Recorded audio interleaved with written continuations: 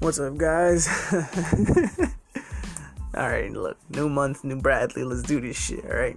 So Rage 2 released back in May 14th, it seems, and with a little over 2 months with the game and a total of 40 hours and some change, I must say I am completely a little bit indifferent.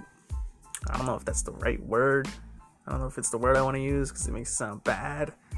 I'm not upset by any means, but I definitely had to take a step back thanks to the opinions of some of my buddies, and instead of blindly recommending this game, I had to thoroughly look at what I was playing and if in fact it was worth it.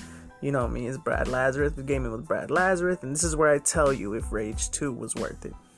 As far as story goes, you play as Walker, Texas Ranger in the Wasteland, and your job is to take it back from the bandits and savages roaming the land, as well as the authority led by General Cross, whose main goal is world domination, and you're gonna stop him.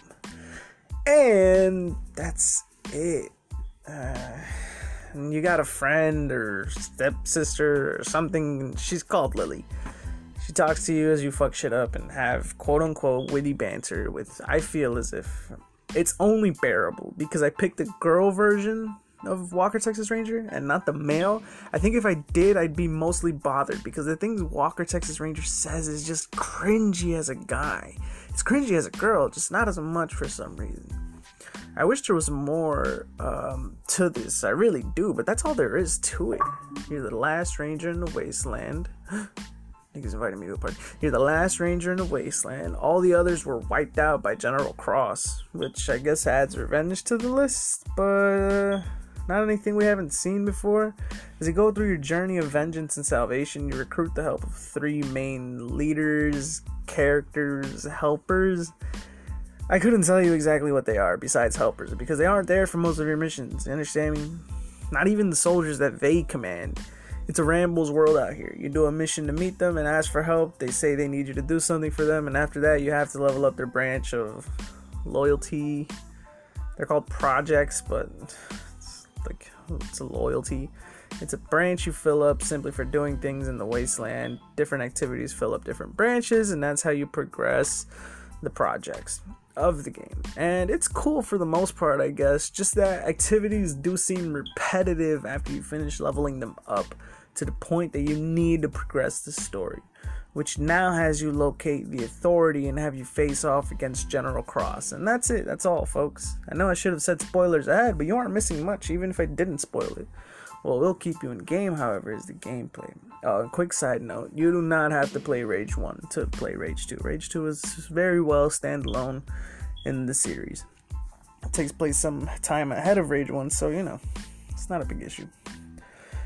Look, for those of you who've played Doom 2016, the game functions as its pseudo-successor, and I say that with all the positivity I can muster because it's fun as hell. You're tasked with discovering these architect pod thingies which house your abilities, and while they're a bitch and a half to find, and yes, you have to locate them yourself, each and every single arc that houses weapons and abilities, so keep your eye out for them. You'll feel elated that you did, because man, the amount of fun you have at basically dashing right in front of an enemy and blasting them away is just mwah. Having a ground pound sending many a foe flying away, a type of Gauss cannon a la Doom that you just shred through enemies with, really makes you feel like the last ranger, the last line of super defense that you are. And this is what originally sold me on the game when it was revealed, because I'm such a gameplay first kind of guy. Like the wing stick, which you can upgrade to boomerang from enemy to enemy, slicing heads and limbs off, really brings out the Sokka in all of us. The drones you can deploy to add an extra gun to the party, it's all just so beautifully chaotic, and I think the developers did a great job in delivering the rage they wanted to give players. See what I did there? Alright, anyway, as you can tell, I'm fond of Rage 2's gameplay. Now that's not all. You have whips in this shit.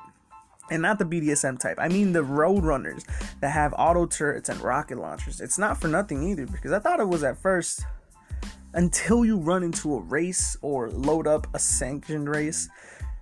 You can run into a boss-esque tank that tries blowing you up for the fuck of it. You'll want to upgrade your car and see what else it can do. At least it's how I felt. But here's where I'm a bit like split, because after upgrading a certain branch of the leader, remember that whole thing, you get access to a vehicle called the Icarus. And by the name, you might have guessed it, you get to fly through the air on this shit. But nothing else is granted. You're just flying from point A to B. You don't have turrets, you can't use your weapons. It's just flying, which completely negates the reason for your fully kitted car in the first place. After unlocking Icarus, I stopped driving altogether. I started flying because it was easier.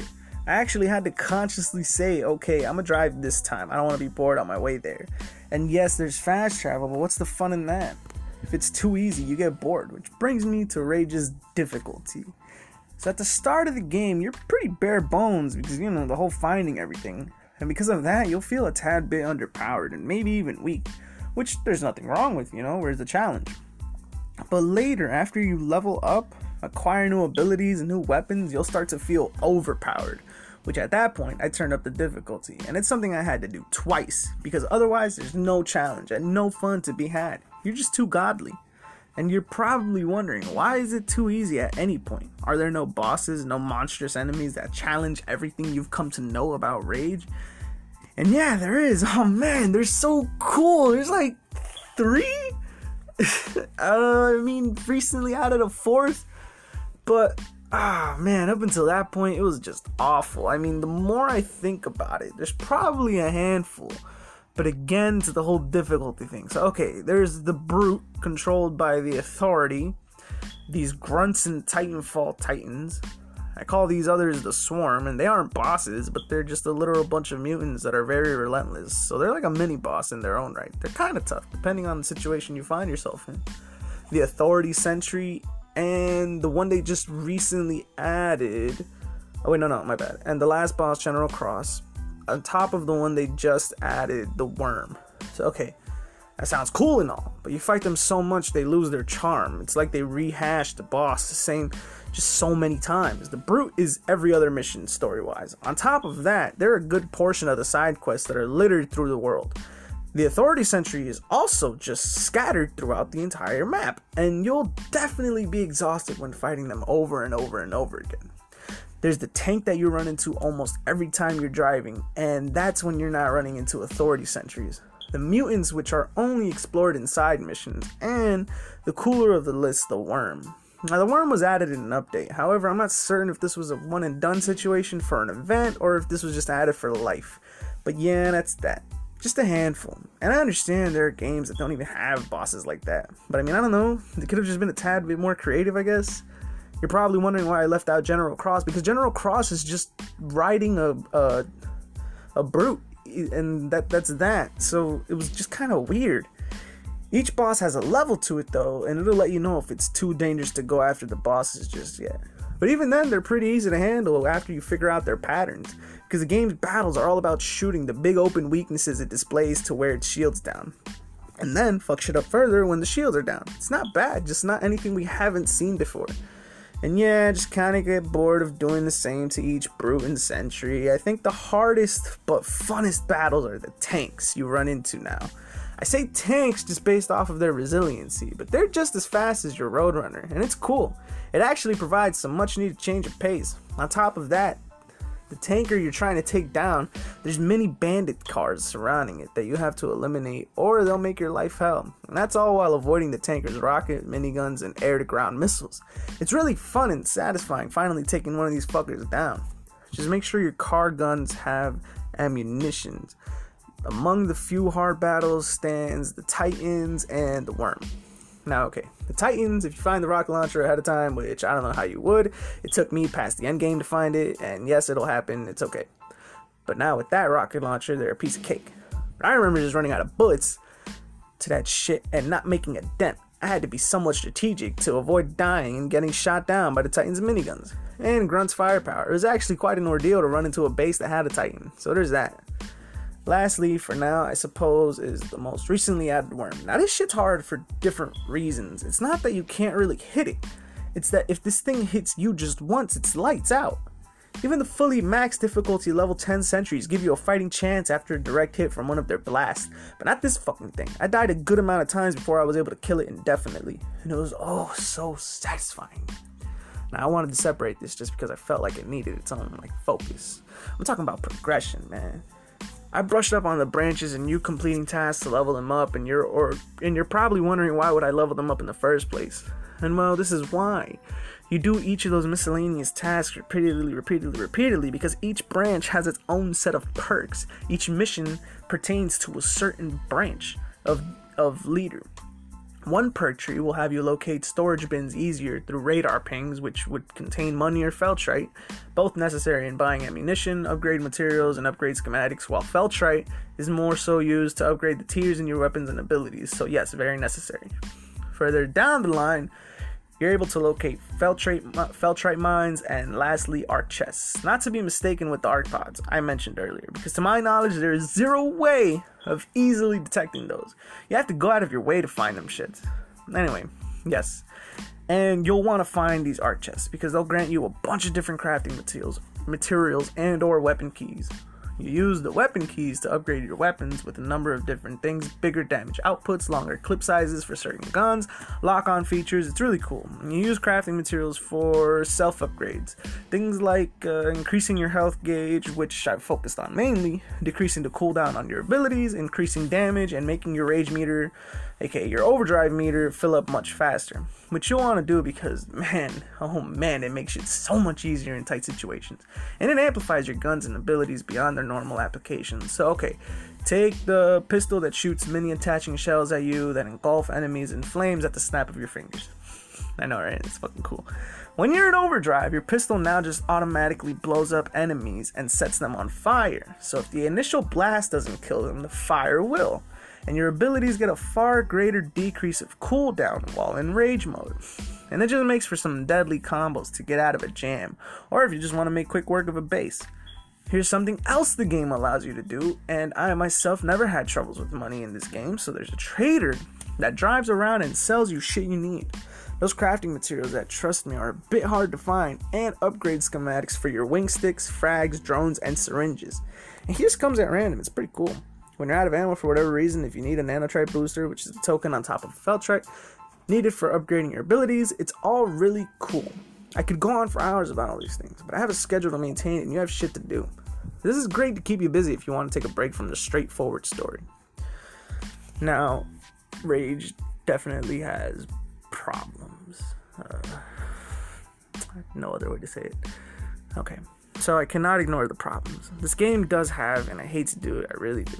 So to start is the story. Very predictable, nothing new at all, just straightforward, no twisty turns or anything. Very intriguing. Blah. No twisty turns or anything very intriguing.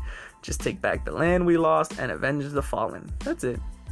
Story missions as well as side missions begin to feel repetitive after a certain amount of gaming time. I did not experience these much, but there are bugs and glitches. In fact, the one I seem to have run into the most was only just recently added, and it was when fighting the worm. For some reason, when hitting you, he sends you flying into the air, and this isn't supposed to happen because other times he hits me, I just get laid out on the ground, but there's times you're just going through the floor and then the sky and back down to the ground to your death. And finally, I believe at least, is the motion blur. Oh my fucking god. Motion blur. I never knew what anyone meant by motion blur until now. Holy shit. Do yourself a favor. Go into the video settings for the game and turn that shit off ASAP. You'll thank me for it, because Jesus, man. It looks nutty. Verdict. It's hard to do this. All in all, I myself had a fucking blast playing this game. But the story, repetitive missions, and bugs and glitches cannot be excused because, well, I'm not playing these games for myself anymore. I used to just talk on the amazingness of a video game just because I always would compare them to past iterations, or just the past itself, because I thoroughly believe video games are just beautiful nowadays in comparison to the past. But I can't hold them to the same standard anymore. It isn't fair to the everyday consumer that knows next to nothing on video games and the state that they're truly in. To the consumer that plays Call of Duty, FIFA, Madden, and 2K every single year. This is all a business, and Rage 2 is nothing but a product. And so I humbly must say that this game isn't only worth it on a sale. Unless you have the money to blow and you love Doom 2016 and wouldn't mind an open world version of that, just catch it on sale. Don't skip it though. This game is worth it. The playthrough for gameplay alone is worth it. And with the free updates it's getting, I can give it the semi-cosign. It's just about, are you willing to spend your money on this? Like I said, it's only worth a sale. When it came out for $60, definitely not. Maybe it'll go down. I think the most you should spend is $30 to $40 if you're really balling. But other than that, I can't fully recommend it. Thanks for being so patient. I'll be back again next week with a review, a discussion, or whatever the fuck I want to talk about. Thanks for sticking out for the mini hiatus. This is Brad Lazarus with Gaming with Brad Lazarus, and I'll talk to y'all again soon. Peace, sons of bitches.